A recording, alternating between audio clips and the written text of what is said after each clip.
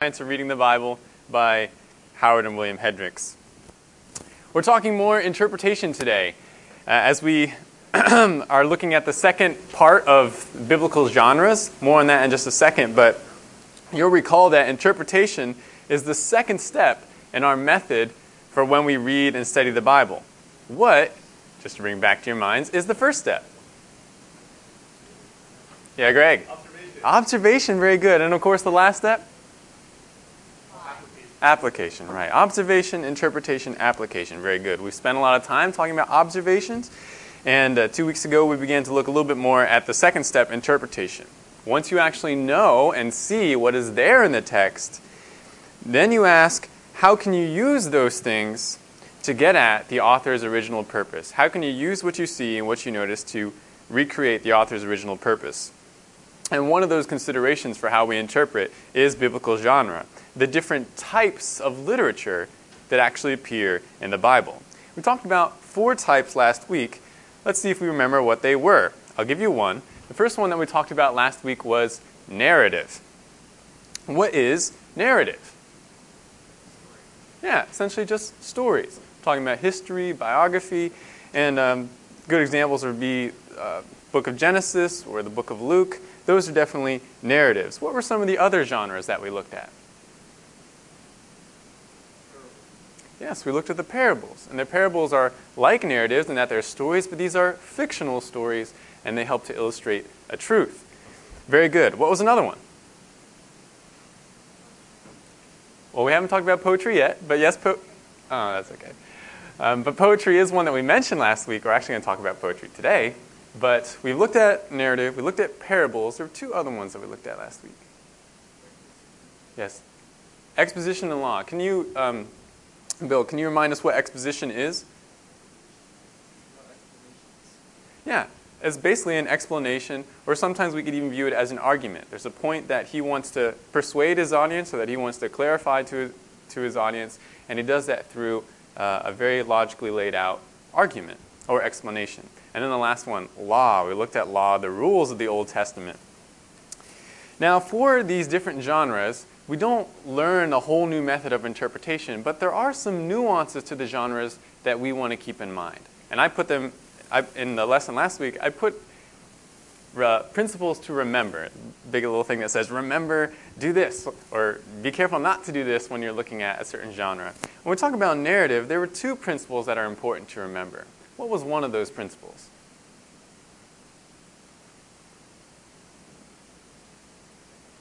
When you're reading the stories about the different characters, the different people in the Bible, what's one thing you want to remember?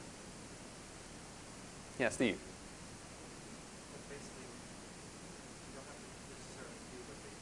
Exactly, very good. Just because a righteous person or a righteous group does something does not necessarily mean that you should do it too. Because God might have been doing something unique with that person or with that group. That's we didn't talk about it last week, but I think historically a lot of people looked at the statement from Jesus to the rich young ruler to go sell everything and give it to the poor and come follow him. And they say, oh, well, I should do that too. Got to get rid of all my goods. And that's why you had the monks and the other ascetics in the Middle Ages. But Jesus was doing something unique with him. And so we have to pay attention to that in that narrative. And also sometimes righteous characters are going to do things that are unwise or even sinful. So we saw when we looked at Rahab and Abraham, they both lie, even though they're righteous people. They're not called out in the narrative for their lies, but we don't just say, oh, well, God commended them. I guess he's not that worried about lying. No, we have to compare it to the rest of the scriptures. We want to confirm whether we need to imitate those specific things with the rest of the Bible. So that is very important. That's very good, Steve. That's something we want to remember with narrative. Don't necessarily imitate everything that a righteous person does. You've got to confirm it with the rest of the scriptures. What was the other thing that we want to remember when it comes to the stories in the Bible? We talked about this a little bit with Joseph and Bathsheba last week. Yeah, David and Bathsheba.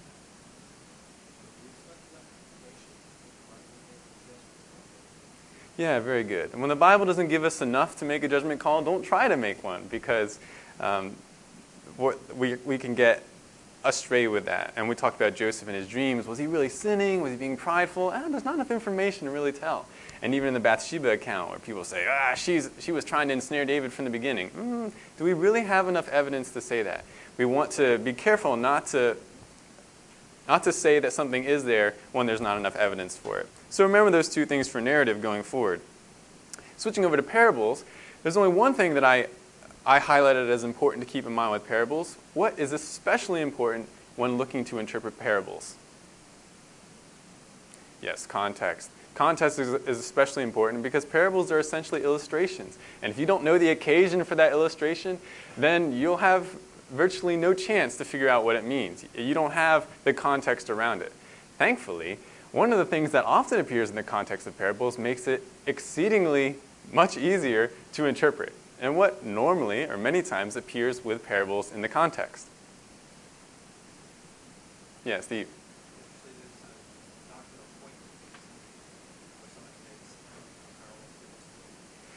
Yeah, certainly sometimes a point will be made right before the parable or sometimes right after the parable. Yes, we want to see what kind of doctrines he's presenting around the parable, and that's really helpful. But there's something even more direct with parables, and kind of related to what you're saying, Steve, that often appear with parables.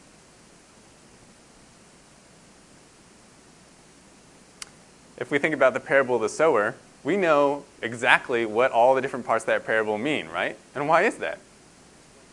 Yes, exactly. Jesus explains it to his disciples, which is really, really helpful. A lot of these figurative stories, we might be scratching our heads and be like, okay, gotta look at all these different clues here. What could this mean?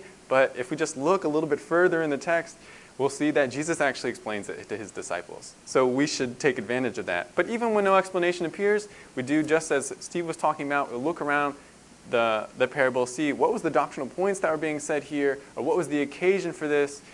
You noticed, or last week we talked about that parable that Jesus tells about the parable of the 10 minas, and that's not given an explanation, but the occasion tells us a lot about that parable, and that's when Jesus is about to come into Jerusalem for the final time in what is often called his triumphal entry, and then he tells a parable that's related to a king receiving his kingdom and what his slaves were to do, what his servants were to do while they waited for him. So that tells us a lot about how we should interpret the parable. So good, narrative, parables, we're thinking about these principles that we want to continually remember. Let's think about exposition now. There's only one point that I highlighted for what we should remember with exposition. What is particularly helpful for that genre?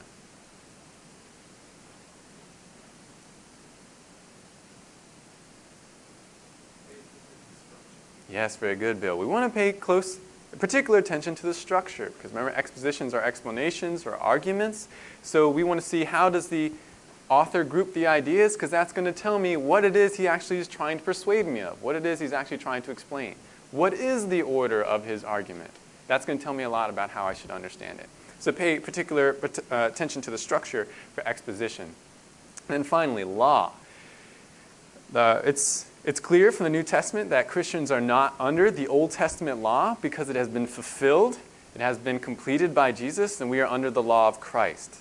And yet, we get great benefit from studying the Old Testament law, and there are two things that we can look for in particular when looking at Old Testament law. What was one of those things that we talked about last week?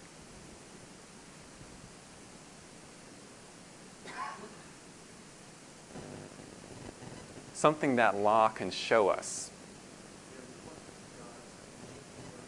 Very good. The laws tell us about God's character itself. We looked at some examples last week, but just to point out another example, if you look at the instructions God gives about the high priestly garments, or the instructions about the temple or the tabernacle, there's certain colors that keep on appearing. Red, blue, purple, and gold. And these were very beautiful colors, and these were expensive colors to actually make fabric of these colors. And that is a reflection. That wasn't just because God necessarily likes the color red, but those were beautiful colors, rich colors, and it was a reflection of the glory and beauty of God. And that appears there in the law. And we did also point out last week the strictness of how God says you ought to make something. When he gives the law and the different facets of it in the Old Testament, he says, see that you make everything according to the pattern that you saw on the mountain. That again is a reflection of God's character. The holiness of God, the specialness, the separateness of God, and the fact that you can only come to him through the way that he ordained. So law shows us something about the unchanging character of God, but it also shows us something else that we can look for. What else? Yes, Judy. Very good. The law shows us pictures of New Testament realities, and we want to rely on the apostles to point this out for us because they were inspired by the Holy Spirit, but they many times bring back things from the Old Testament like sacrifice or the Sabbath or the Passover or leaven, and they bring it back up in the New Testament and they say, look, this was actually a picture of Jesus. This was actually a picture of the new covenant right here in the law. Or sometimes they'll go back to the Old Testament understanding regarding how people were to obey a law as part of a New Testament exhortation. Let me give you an example of that from 1 Corinthians 5. You remember the situation in Corinth? Paul points out, he says, you've got this sin in your midst that you're not dealing with, and this is particularly flagrant. Does anybody remember what was going on there in Corinth?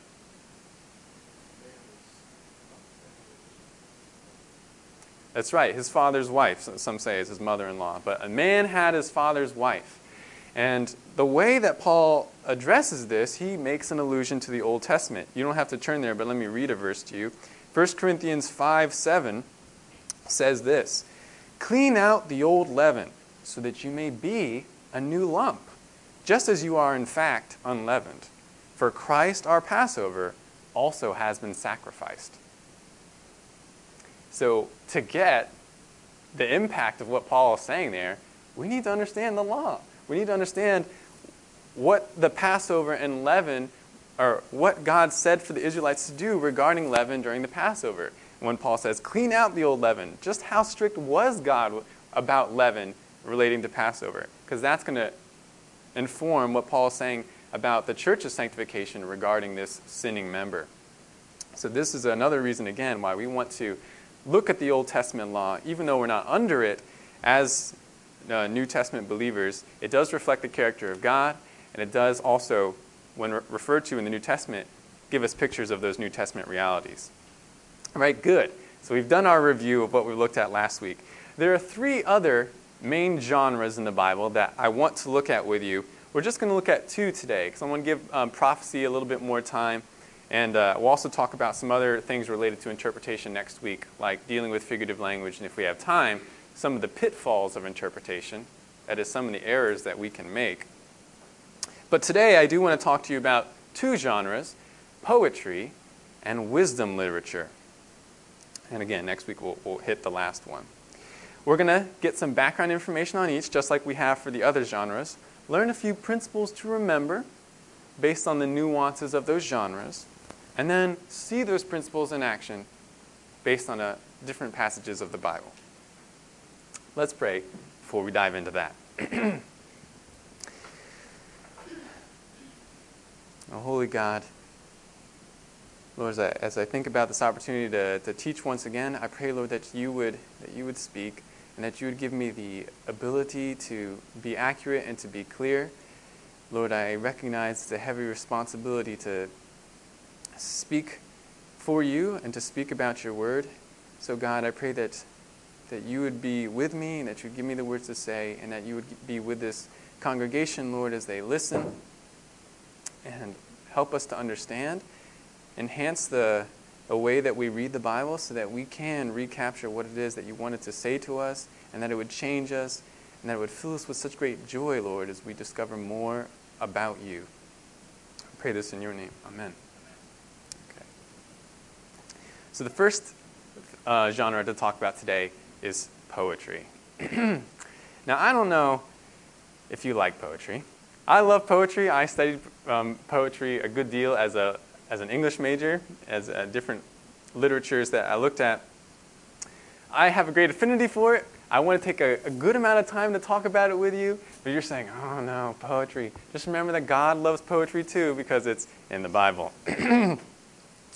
If you do get confused at all when we're talking about poetry today, be sure to raise your hand, because I want to make sure that everything I'm talking about is clear.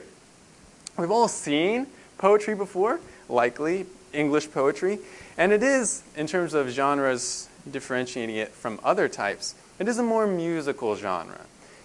People who write in poetry are paying particular attention to the sound of their writing, to the rhythm of their writing.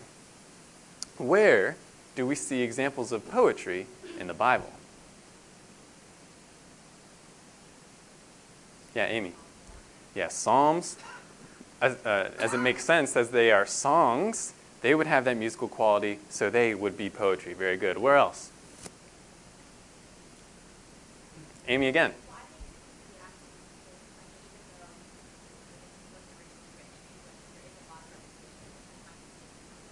Yeah. Yeah, I don't know if we can say the whole thing is poetry, but certainly there are poetic sections. And there are a lot of Old Testament books that have sections of poetry. Even narratives like Exodus will have a song in it.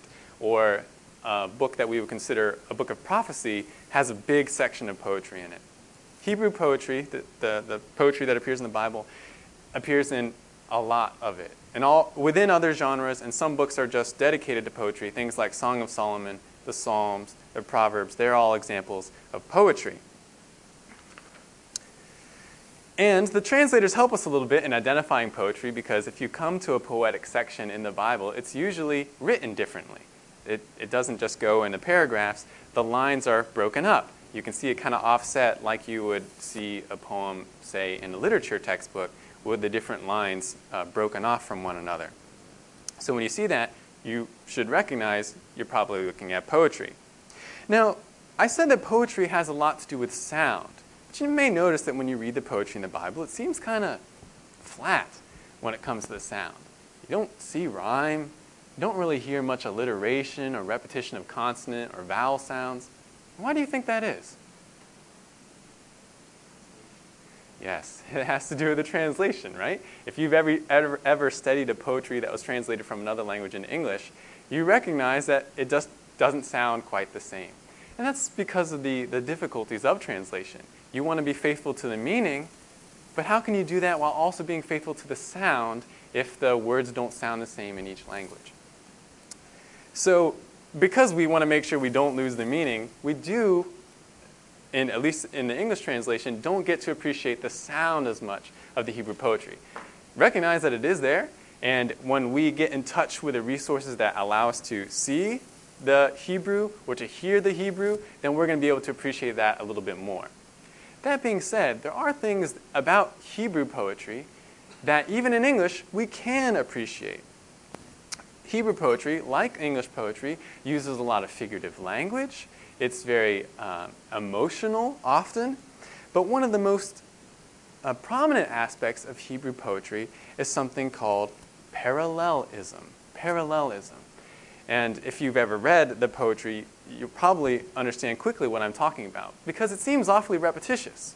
I think Amy said that earlier. When you read through a poem, it sounds like they keep saying the same things, but just in different ways. This is done on purpose. This was not that they were running out of things to say, but this was considered aesthetically pleasing. You wanted to represent truths in a repetitious way using this idea of parallelism. Let me just show you a quick example. I actually have it written up there from Proverbs. Proverbs 10:2. Ill-gotten gains do not profit, but righteousness delivers from death. If you think about these two lines, do you see how parallel they are? It's like the first line, let me say this. The second line says essentially the same idea as the first, just in a different way. The first line speaks about the vanity of sin and pursuing it. It does not profit. But the second line essentially says the same thing in the opposite way. Pursuing sin doesn't profit, but pursuing righteousness does profit. It even delivers from death. This is parallelism in action. Now you might be saying to yourselves, these Hebrews are weird. That doesn't sound poetic to me at all. Actually, we have parallelism in our own language. It's in our own poetry, it's in our own music, and it's even in some slogans and memorable quotes. Let me just give you a few examples. You may have heard this before. Ask not what your country can do for you, but what? But what you can do for your country. Notice how parallel that statement is. There isn't rhyme in it, but there is some repetition of words, and the ideas are very similar. It's almost like the same idea with a slight change between the two parts of that statement. Or how about this? At Meineke, you won't pay a lot, but what? You'll get a lot, I guarantee it. There's some parallelism there. Or you might not recognize this quote as readily, but this is another famous statement. We shall defend our island, whatever the cost may be. We shall fight on the beaches. We shall fight on the landing grounds. We shall fight in the fields and in the streets. We shall fight in the hills. We shall never surrender. Essentially, Churchill there is saying the same thing in each one of those lines. But the parallelism is done on purpose. So before we dismiss the Hebrews and their parallelism, we actually use it too. And think about it with me. Why do we use it? Or why did they use it? Yes, that's certainly one reason. Parallelism allows you to give extra emphasis. And this is why we often hear parallelism in speeches. The president or somebody else might say, the Americans are not cowards, the Americans are very brave people. And it's the same thing, but allows you to put some extra emphasis on something. And so, the Hebrews were doing that too. Why else is parallelism beneficial? Yeah, Greg. Yes, excellent. Parallelism is quite memorable. There's something about our brains that likes to have that repetition of ideas, and it allows it to stick in our brains. That's why many memorable quotes feature parallelism.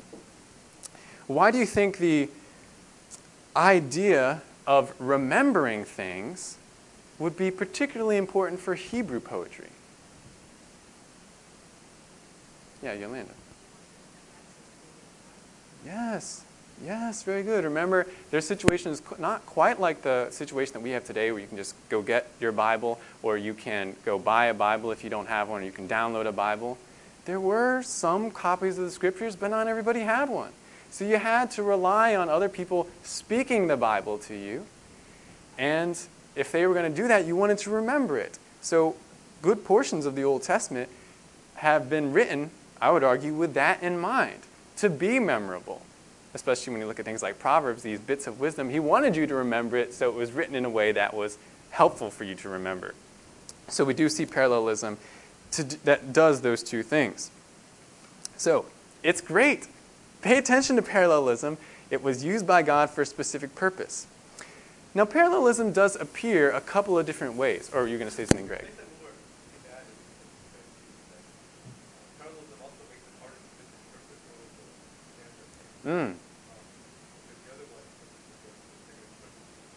Yeah, that's really good. We'll actually come back to the idea in just a little bit. Parallelism is really, really helpful. It does appear a couple of different ways, and I just want to briefly introduce these to you. You don't necessarily in your own Bible study have to say, is this type of parallelism, or is this that type of parallelism?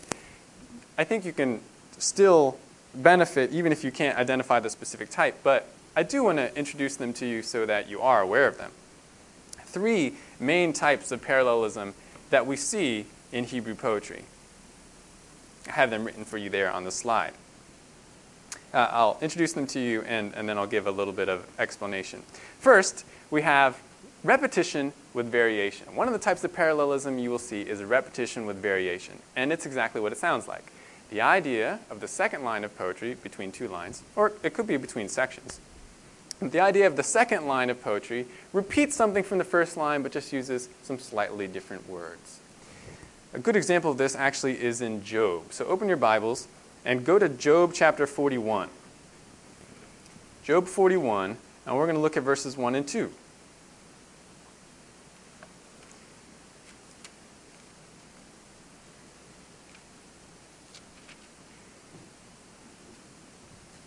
So here's some parallelism here. I'll read it for you.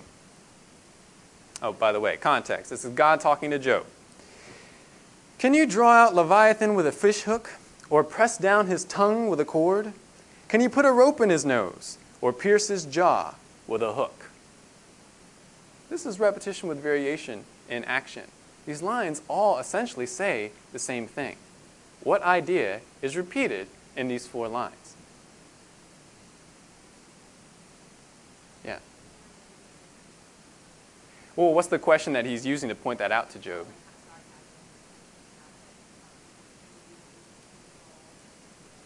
Yes, very good. Can you capture or can you control Leviathan? He just says it a couple different ways. Can you use a rope? Can you put this thing in his nose? Can you get his tongue? That's repetition with variation. A couple different words, but really it's the exact same idea in each one of the lines.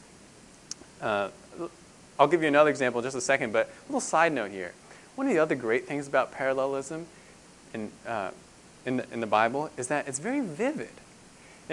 We get a pretty good picture of somebody trying to catch Leviathan because we get it from a couple of different angles in this section. We've got this fish hook or pressed down his tongue or this rope in his nose. It's almost like a panoramic view of a scene. I really like that about parallelism. It's almost like you get a 3-dimensional picture of a subject. Anyways, let's go to another example of repetition with variation just to get this clear in your minds. Turn to Psalms chapter 33. Psalm 33, verse 2.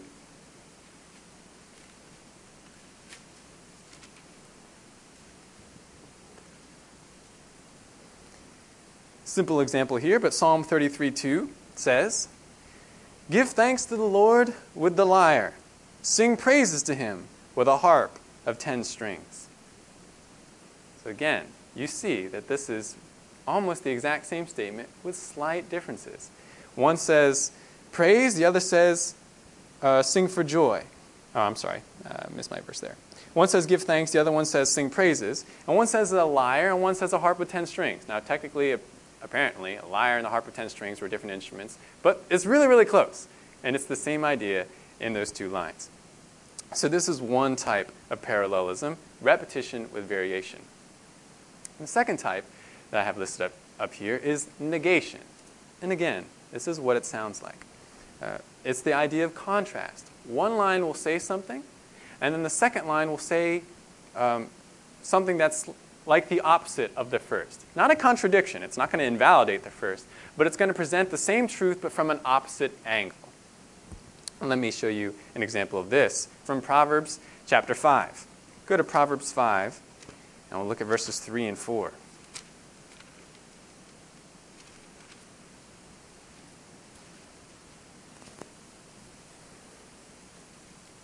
Proverbs 5, 3 and 4 says this, "For the lips of an adulteress drip honey, and smoother than oil is her speech. But in the end, she is bitter as wormwood, sharp as a 2-edged sword." Now you may notice here, we actually have layers of parallelism. It's like verse 3 and verse 4 have parallelism within the verses, essentially repetition with variation there. But between the 2 verses, we see another type of parallelism, this time negation. What is the contrast presented between verses 3 and 4?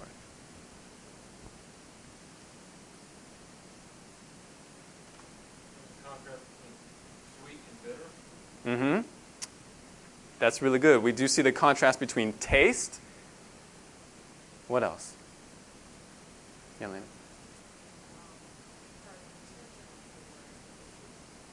Yes, very good, right? There's a contrast between what appears or what seems, and then there's a contrast between what is. And that is, what is the adulteress really? She seems sweet, the texture seems smooth, but in the end you realize that it's bitter and it's sharp. There's a direct contrast there, and they're placed next to each other in a parallel fashion. This is negation. This is another type of parallelism that is part of Hebrew poetry. Again, notice the vivid pictures here. Very strong imagery in Hebrew poetry. Let me give you another example of negation, also in Proverbs. Turn over to chapter 10. Proverbs 10:17. Proverbs 10:17 says this, "He is on the path of life who heeds instruction, but he who ignores reproof goes astray." So just 2 lines here. What's the contrast?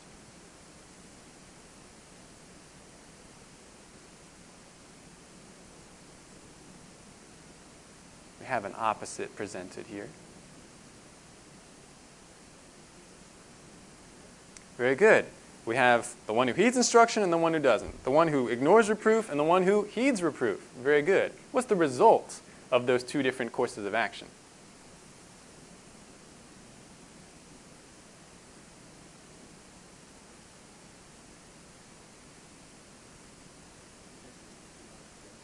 Yeah, and it uses a metaphor to describe it. What's the metaphor? Say that again, Alan? That's right. It's the idea of a...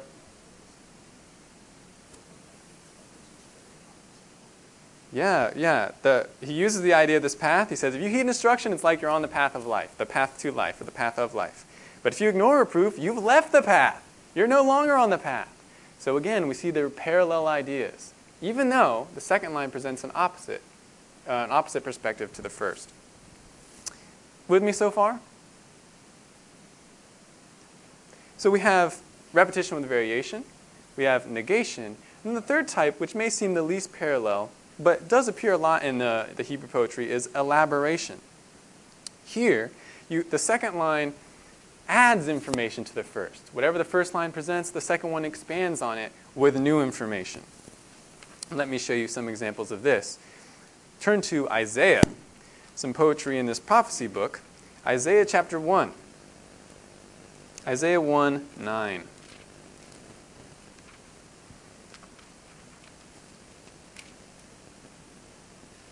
Isaiah 1:9 says this.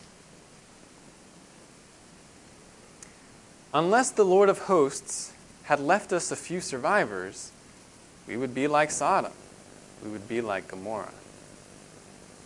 Quickly, look at those last two lines. What type of parallelism is that?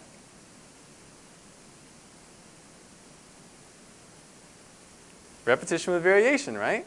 Changes the word from Sodom to Gomorrah, but again, it's the same idea expressed in both of those lines, almost the exact same. But within these four lines, we also see an example of elaboration. What information is given to us in the first two lines?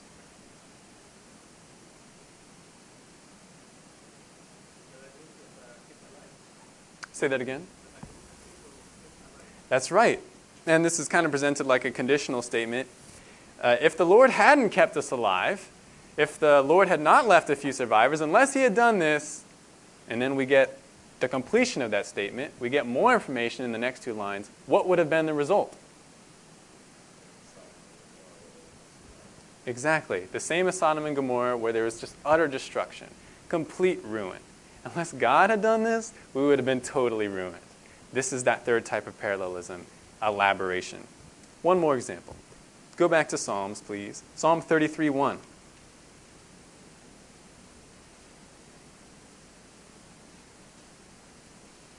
I'm not sure if I said this already, but sometimes there's a little bit of overlap between these. If you're trying to identify something, you say, oh, that's negation. And then somebody else comes along and says, no, that's elaboration. See, there's some new information. I think there's a little bit of overlap sometimes, so don't get too crazy about that. Psalm 33:1. Here's our last example here of the different types. Psalm 33:1 says, sing for joy in the Lord, O you righteous ones. Praise is becoming to the upright. Again, we have elaboration on display here. What's the information presented in the first line?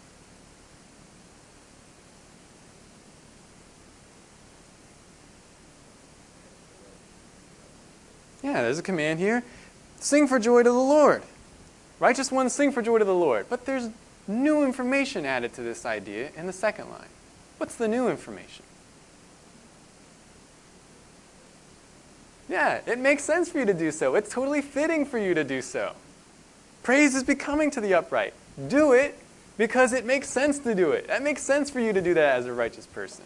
It's totally fitting for you to do that. So again, here's the idea of elaboration. The first idea, get some extra information about it, some new information in the second line, second section.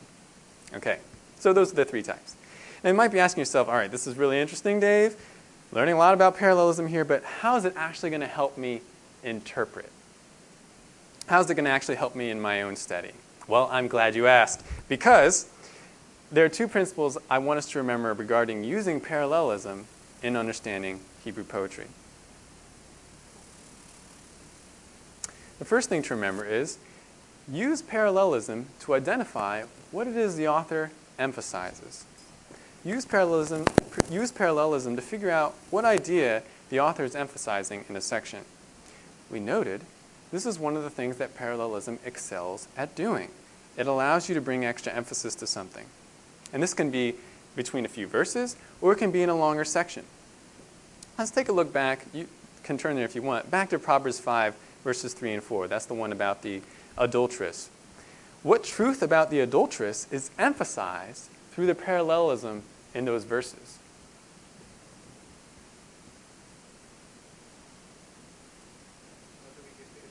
That's right. It's all about the deception of the adulteress, right? Seems really good. But actually, it's the opposite of good. It's bitter tasting, and it's even deadly. That truth is emphasized through the use of parallelism, and if we look at the parallelism, we can see it come out even more clearly. Notice that later on in Proverbs 5, we do see the contrast of what faithful married love is like. It's the opposite of what the adulteress it's the opposite of what the adulteress is. Another great example of how parallelism produces emphasis and how we can use that comes from Jonah. I really like this passage. Go to Jonah chapter 2.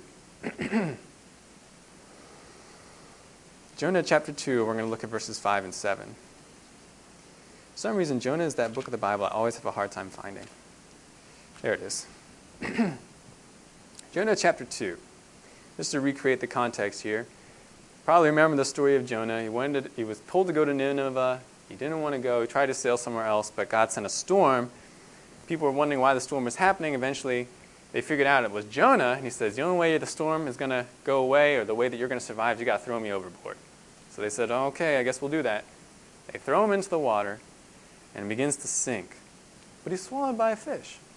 In chapter 2, we get a prayer from Jonah. And I'm just going to highlight a section of the prayer. It's recorded as Hebrew poetry. Now let's look at verses 5 to 7, and I'm going to read it kind of dramatically because I think it is dramatic. Verse 5. Water encompassed me to the point of death. The great deep engulfed me. Weeds were wrapped around my head. I descended to the roots of the mountains. The earth with its bars was around me forever. But you have brought up my life from the pit, O Lord my God. While I was fainting away, I remembered the Lord, and my prayer came to you into your holy temple. Okay, this is a cool section. Do you notice any parallelism in these verses?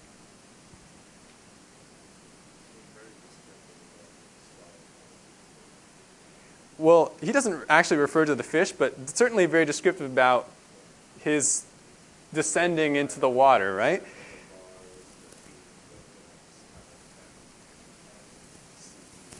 Yeah, very descriptive. We should get that. I just see, you see my little picture here. It doesn't show up too well because of the light in the room, but you can just imagine Jonah going down, and you're just seeing the surface of the water getting further and further away, and he's looking at the dark depths beneath him, and little creatures going by. And I don't know how the seaweed got to him, but I guess he must have gone down pretty far. So you get that picture, and by keep saying that, what idea is he emphasizing about himself?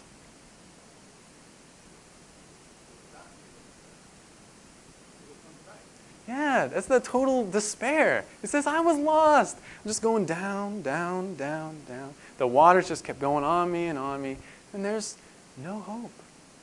But there's other parallelism here in the passage, right? There's not just that repetition of his dismal situation, but what else appears?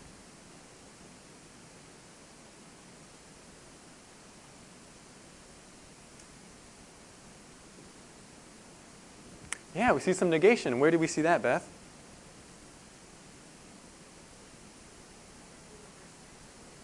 Very good. Now, clue word, but you have brought up my life. And I, for some reason, in my mind, I get that picture of when you inflate something underneath the water and just start shooting towards the surface. That's what I imagine Jonah is kind of thinking about. It's just like, I was going down and now I'm coming up. Brought up my life from the pit. And then he says that a couple different ways again, the repetition. While I was fainting away, I remembered the Lord, and my prayer came to you. It's like he was getting farther and farther away, and now he's going back closer and closer to the Lord. This is parallelism doing its thing. That is emphasizing. We have Jonah's utter despair and ruin, but then, boom, the hope that God gave him, the hope that God would remember him and listen to his prayer. That's what parallelism can do. It emphasizes those truths. So when you read through Hebrew poetry, remember that.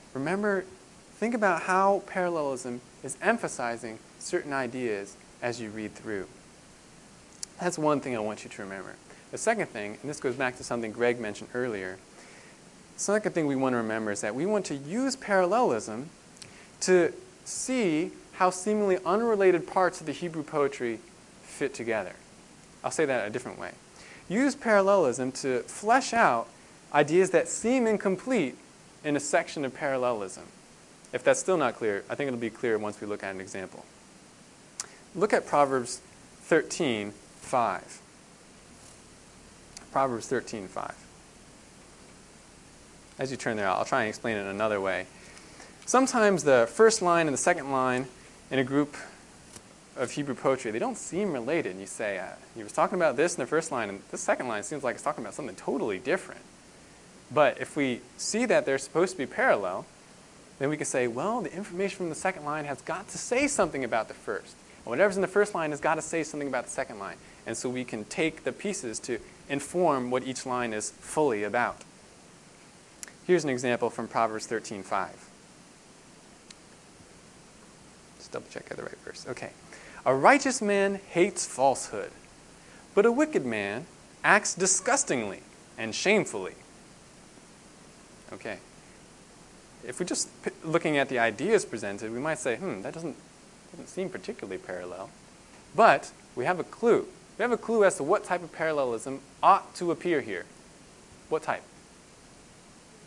Negation, right? And how do you know that, Emma? But, that contrasting word, that means that we're going to have a contrast, we're going to have an opposite between the first and second lines. So if we know there's supposed to be a contrast, let's see how we can use each line to help inform, to fully inform each one. If, according to line 1, the righteous man hates falsehood, and the second line ought to contrast the first, and it says something about the wicked man, what is the wicked man's view towards falsehood?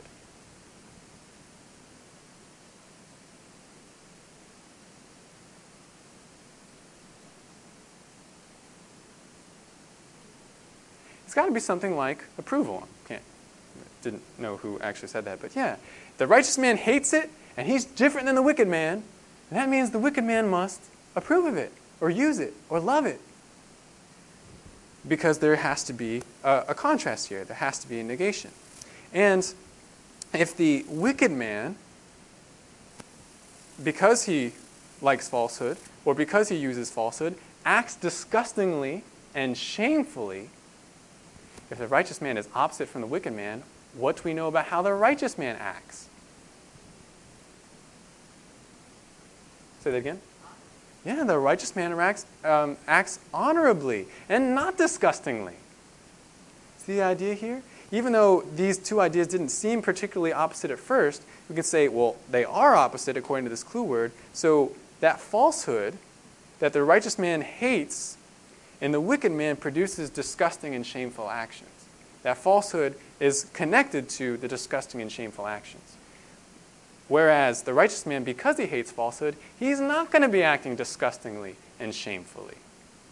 This is what I mean by using parallelism to fill out things that don't seem completely related at first. And just as a side note, we can understand how falsehood and disgusting actions are associated. If you do something shameful and you get caught, or there's somebody who's trying to ask about it, you're gonna want to lie about it. And also, if you are a liar, that sin often isn't going to just stay in that part of your life. You're going to be attracted to other sinful things, other shameful things. And in contrast, the righteous man, if he hates falsehood, he's going to hate those other things that are shameful and disgusting too. This is what I'm talking about. Let me show you this in a kind of larger sense in another passage, this time in the Psalms. Psalm 19, we'll look at the first part of that. Turn over to Psalm 19.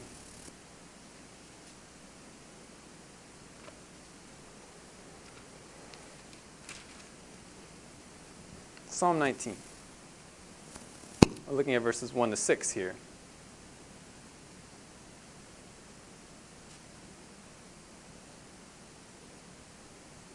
Okay, Psalm 19, 1 to 6. I'll go ahead and read it. The heavens are telling of the glory of God, and their expanse is declaring the work of his hands. Day to day pours forth speech, and night to night reveals knowledge. There is no speech, nor are there words. Their voice is not heard. Their line has gone out through all the earth, and their utterances to the end of the world. In them he's placed a tent for the sun, which is as a bridegroom coming out of his chamber. It rejoices as a strong man to run his course. Its rising is from one end of the heavens, and its circuit to the other end of them. And there is nothing hidden from its heat. Okay, there's a lot of parallelism here, but we won't try and explore all of it. In reading this section, you may have thought that one part doesn't seem completely related to the others. Why this extended treatment about the sun? Okay, yes, the sun is part of creation. It's part of the heavens that verse 1 begins to talk about, but does the author merely just want to point out how great the sun is? Its glory as part of creation? Well, let's take a look at the parallelism here. We can help answer that question a little bit. Look at verses 1 and 2. What is the idea emphasized by the author?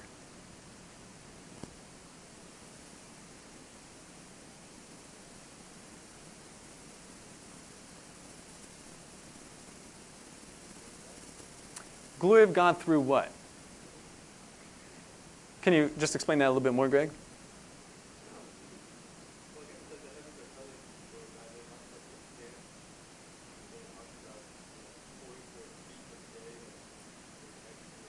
Mm-hmm. So what are the heavens actually doing? Yeah, and what is that thing that they're telling?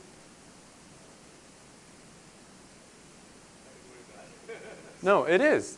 It is. No. I wasn't saying that part was that part was incorrect. Yeah, you're fine. Yeah, the heavens tell the glory of God. They actually reveal the glory of God. Creation, the heavens, does that. That's what he's emphasizing in verses 1 and 2. What about verses 3 and 4? What's the idea emphasized there? Say that, Alan?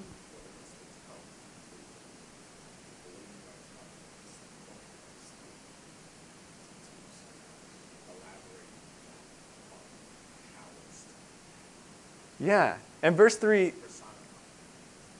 yeah, when verse 1 and 2 talks about creation telling or speaking of the glory of God, verse 3 clarifies that in terms of that telling, what don't you hear? That's right, there aren't audible words. You don't actually hear the heavens saying things to you.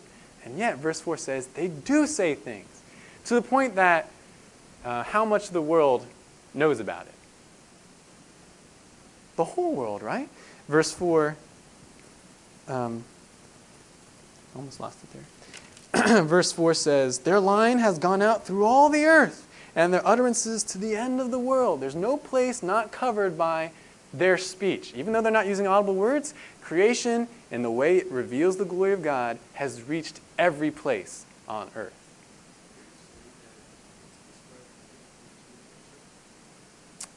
What do you mean by that?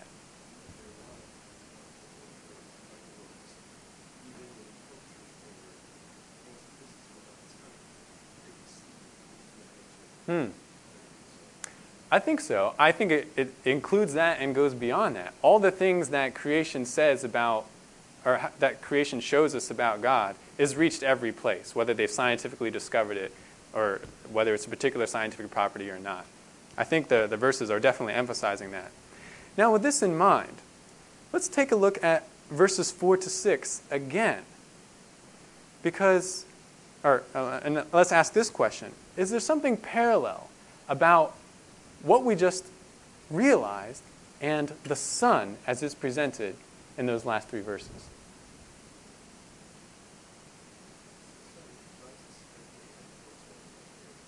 Okay, yes, the sun is always there, and it rises and it sets.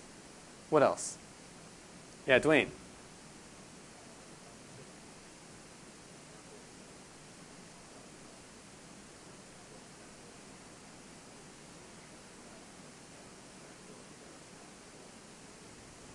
Okay, I think that's definitely fair to say. It is one piece of the creation that is revealing, but there's something particularly pointed out to us about the sun that parallels something that we've heard. Yeah, Brian. The last part of verse 6 says, "And there is nothing hidden from its heat." That's parallel to there's nothing hidden from the communication of God's glory. Yeah, yeah. You see this parallel here? This is an excellent analogy, not just an example, but an analogy of what he just mentioned in verses 1 to 4. The sun, it affects everything on earth. Its heat reaches every place. And even the verses before emphasize this universal notion of the sun. Verses 5 and 6, or verse 6 says, its rising is from one end and its circuit to the other. It's got the whole thing under its gaze, under its rays. This is a picture of the idea that you can't escape the message of God through his creation. Just like you can't escape the effect of the sun. Yeah, you can shut out its light, but you're still going to experience the benefits of its heat, or the consequences of its heat. You can shut yourself in a cave, but without the sun, the earth would freeze. So you're still aware of that sun. And you would not have any food if you didn't have the sun, because everything eventually goes back to plants, which are reliant on the sun. So this shows us that this analogy, this parallel analogy using the sun, goes back to the truths emphasized in the beginning of this song. And of course, this goes back to a verse used in the New Testament about how creation reveals God, right? Can anybody think of what I'm talking about? Yeah, Rob. Say that last part again. That's right. Romans 1 actually is saying the same thing that the Psalms are saying here. Let me read the verse to you. Romans 1, 19 to 20. It says, because that which is known about God is evident within them, for God made it evident to them. For since the creation of the world, his invisible attributes, his eternal power, and divine nature have been clearly seen, being understood through what was made, so that they are without excuse. And it's interesting, Rob, that you use the term general revelation, because we have the general revelation, where should it drive us? What should we seek out because we see the general revelation? The special revelation, right?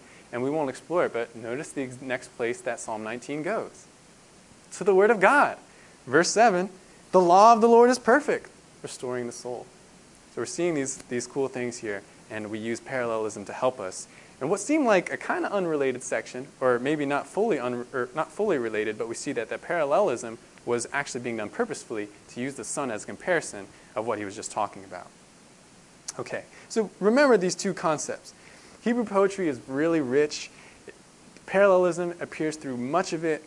Remember, use parallelism to figure out what the author is emphasizing, and also use parallelism to fill out what seem like unrelated sections of Hebrew poetry. Use one section or one line to inform what the first section or the other line was talking about. Questions or comments before we move on? Yes, Steve. Verse 4, I can't do it all, but verse 4 is actually quoted by the Apostle Paul.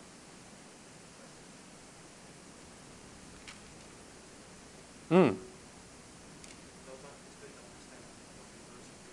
A lot of times when you read what he says, and he starts quoting Old Testament scriptures, you might miss that. So, I forget, I'm going to tell you honest, I forgot where it is, but I know he uses it. Okay. Speaking about the spreading of the gospel and the word of God. Good observation, Steve. Any other questions or comments? Yeah, Brian. It's fascinating using parallelism to fill in the blanks. So just imagine if you just have your Bible and you don't have any study help. That goes back to what we taught earlier about meditating and contemplating on the Word of God. Just slowing down and looking at it, and then you be able to discern the Scripture itself. That's cool. To come to a conclusion and check that with a commentary or Bible study. It takes time to do that. Because read like that proverb a while ago, 13 Bible thing, so fast, you're not going to get it. You have to Yeah. Dig into it, spend time with it, reward it with the proper. Yeah, I think that's one thing that hopefully that we're all seeing based on the Sunday school series, that real profitable, real enjoyable Bible study takes time. If you're just rushing through to get that Bible reading done, as we're tempted to do, you're not going to get the benefit. And you'll go through a passage like some of the ones we've looked at and you say, I don't really see how that fits. Oh well, just keep going to the next section. So yeah, time really gives us benefit when we study. Speaking of time, we're a little short on time, so let me keep moving to the next thing. Briefly, let me talk about a subset of Hebrew poetry known as wisdom literature. Wisdom literature. Now you may have heard this term before. All the books of the Bible are inspired by God, and they all have the wisdom of God apparent in them, but there are certain books that fall into the category of wisdom literature. Anybody know which ones? Proverbs, Ecclesiastes, Song of Solomon, Job, and Psalms is included in there traditionally as well. In many of these books, you have a similar setup. They're giving you advice about wise living. The author usually is an older, wiser veteran, or the speaker rather, and he's sharing his insight with a younger, inexperienced listener. It's usually the setup. Now, in terms of giving you principles to remember, I want to focus on the book of Proverbs, because Proverbs is kind of unique. We know what Proverbs are. Proverbs are statements that, short, memorable statements that say something true about life. And we know that there are Proverbs even outside the Bible. Think about Proverbs, if we think about some of the ones that we have in our culture, haste makes waste, early bird gets the worm, better safe than sorry, etc. Are they always true? No, they're not. It doesn't mean that they're not useful or that they're not generally true, but they are not absolutely true all the time. There are exceptions. It's similar with the Proverbs in the Bible. Even though the Word of God is perfect and inerrant, we do need to remember two principles when it comes to understanding the Proverbs. And one is, many times Proverbs will give you general life principles, which are absolutely true. However, those principles do allow for some exceptions.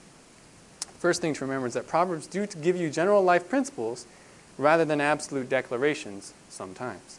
Let me show you what I mean. Turn over to Proverbs 21.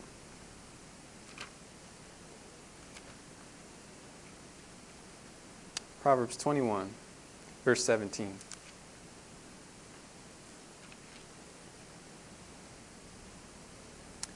Proverbs 21:17 says this, "He who loves pleasure will become a poor man. He who loves wine and oil will not become rich." Now this is the inspired word of God, but is this always true? I think we can readily say no, it's not. Generally, yes. Most of the times, yes. But there are some exceptions. Maybe somebody who does live for pleasure only is in a certain situation where he doesn't become poor. Maybe he has other family members that are supporting him, so he doesn't have to worry about work, and so he just lives his lifestyle and never becomes poor, even though it's a totally indulgent lifestyle. And there are some on the opposite side who work really hard, discipline themselves, they don't indulge in luxuries, and yet they remain poor. Does that contradict this verse then? Is this verse untrue? Of course not. Generally, this is true. You love pleasure, you indulge in luxuries all the time, you're probably going to end up like the prodigal from the New Testament, who spent all his wealth on frivolities. So this is an example of that principle of Proverbs that give life principles that are generally true, but do have exceptions. I'll mention another example to you. We won't take too much time to look at it, but Proverbs 10:19 has another example of this concept when it says, "When there are many words, transgression is unavoidable, but he who restrains his lips is wise." Now, it's funny, my dad actually used to quote this verse to us as kids growing up a lot. If we were talking a lot and being very noisy, he says, "Where words are many, sin is not absent." But of course, just because you're talking a lot does not automatically mean that you're sinning. Or if you're a particularly talkative person or you're having a long conversation, you shouldn't be like, oh no, I'm talking too much. I'm probably sinning. There is a principle here. People who do talk a lot oftentimes are not restraining their lips. They're not controlling their speech, and that is how sin slips in. But just because you're talking a lot does not automatically mean that you're sinning. If that were the case, teachers and pastors would be in a lot of trouble. So remember this principle. Briefly, let me just say one other thing. Remember that Proverbs give sometimes principles that are not absolute, but they are generally true. Other times they do give absolute principles. But also, Proverbs often tell you how life is, but they don't often, or sometimes they don't tell you what you should do. They don't actually fill in for you what you should do. The one that I just mentioned to you, he who restrains his lips is wise. Yeah, it gives you an idea of what you ought to do. Control your mouth. Have self-control over what you say. But sometimes we don't get that, and we're going to need to fill in. We're going to have to think about it a little bit before we can see how we can apply that proverb. Let me give you one example. Proverbs 18:11. Turn over there. Should be close by. Proverbs 18:11. A rich man's wealth, this is what the verse says, a rich man's wealth is a strong city, and like a high wall in his own imagination. Now there's a true principle here that we can readily grasp. Wealth, especially if you're a rich person, can do a lot of things for you. It can make you, in a sense, secure. You've got a problem with your car, you can use money, you can use wealth to repair that car or to get a new car. But we also see in the second verse something that should give us a little bit of pause about wealth. Not the second verse, the second part of this verse. What do we also see about wealth for the rich man?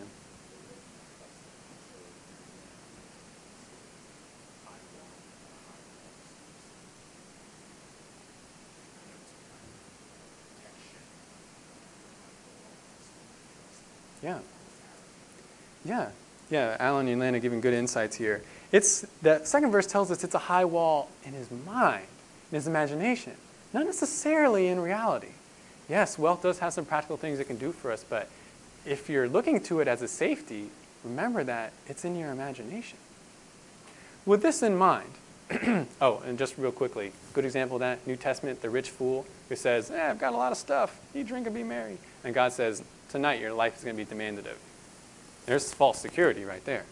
But what do we do then? The verse doesn't tell us how we should react. We have to think about it a little bit. How ought we to react to these principles that, yes, rich people rely on their wealth for security, even if it's in their imagination? How ought we to react? Yeah, Brian. Verse 10. Yes? That's the answer.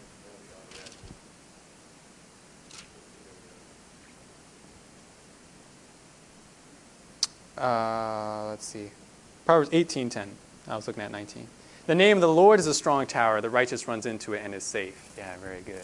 Yeah. We use wealth, and yes, it's wise to save and do things like that, but your security ought not to be in wealth. It ought to be in the Lord. And even if it doesn't say that here, we can see, I don't want my security to be in something imaginary. I want it to be in something real, something that's stronger than even wealth.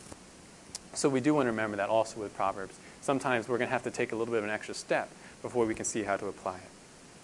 Okay, we're out of time for today, but we've looked at 6 of the 7 genres. Next week, Lord willing, we'll take a look at prophecy as well as talk about discerning figurative language.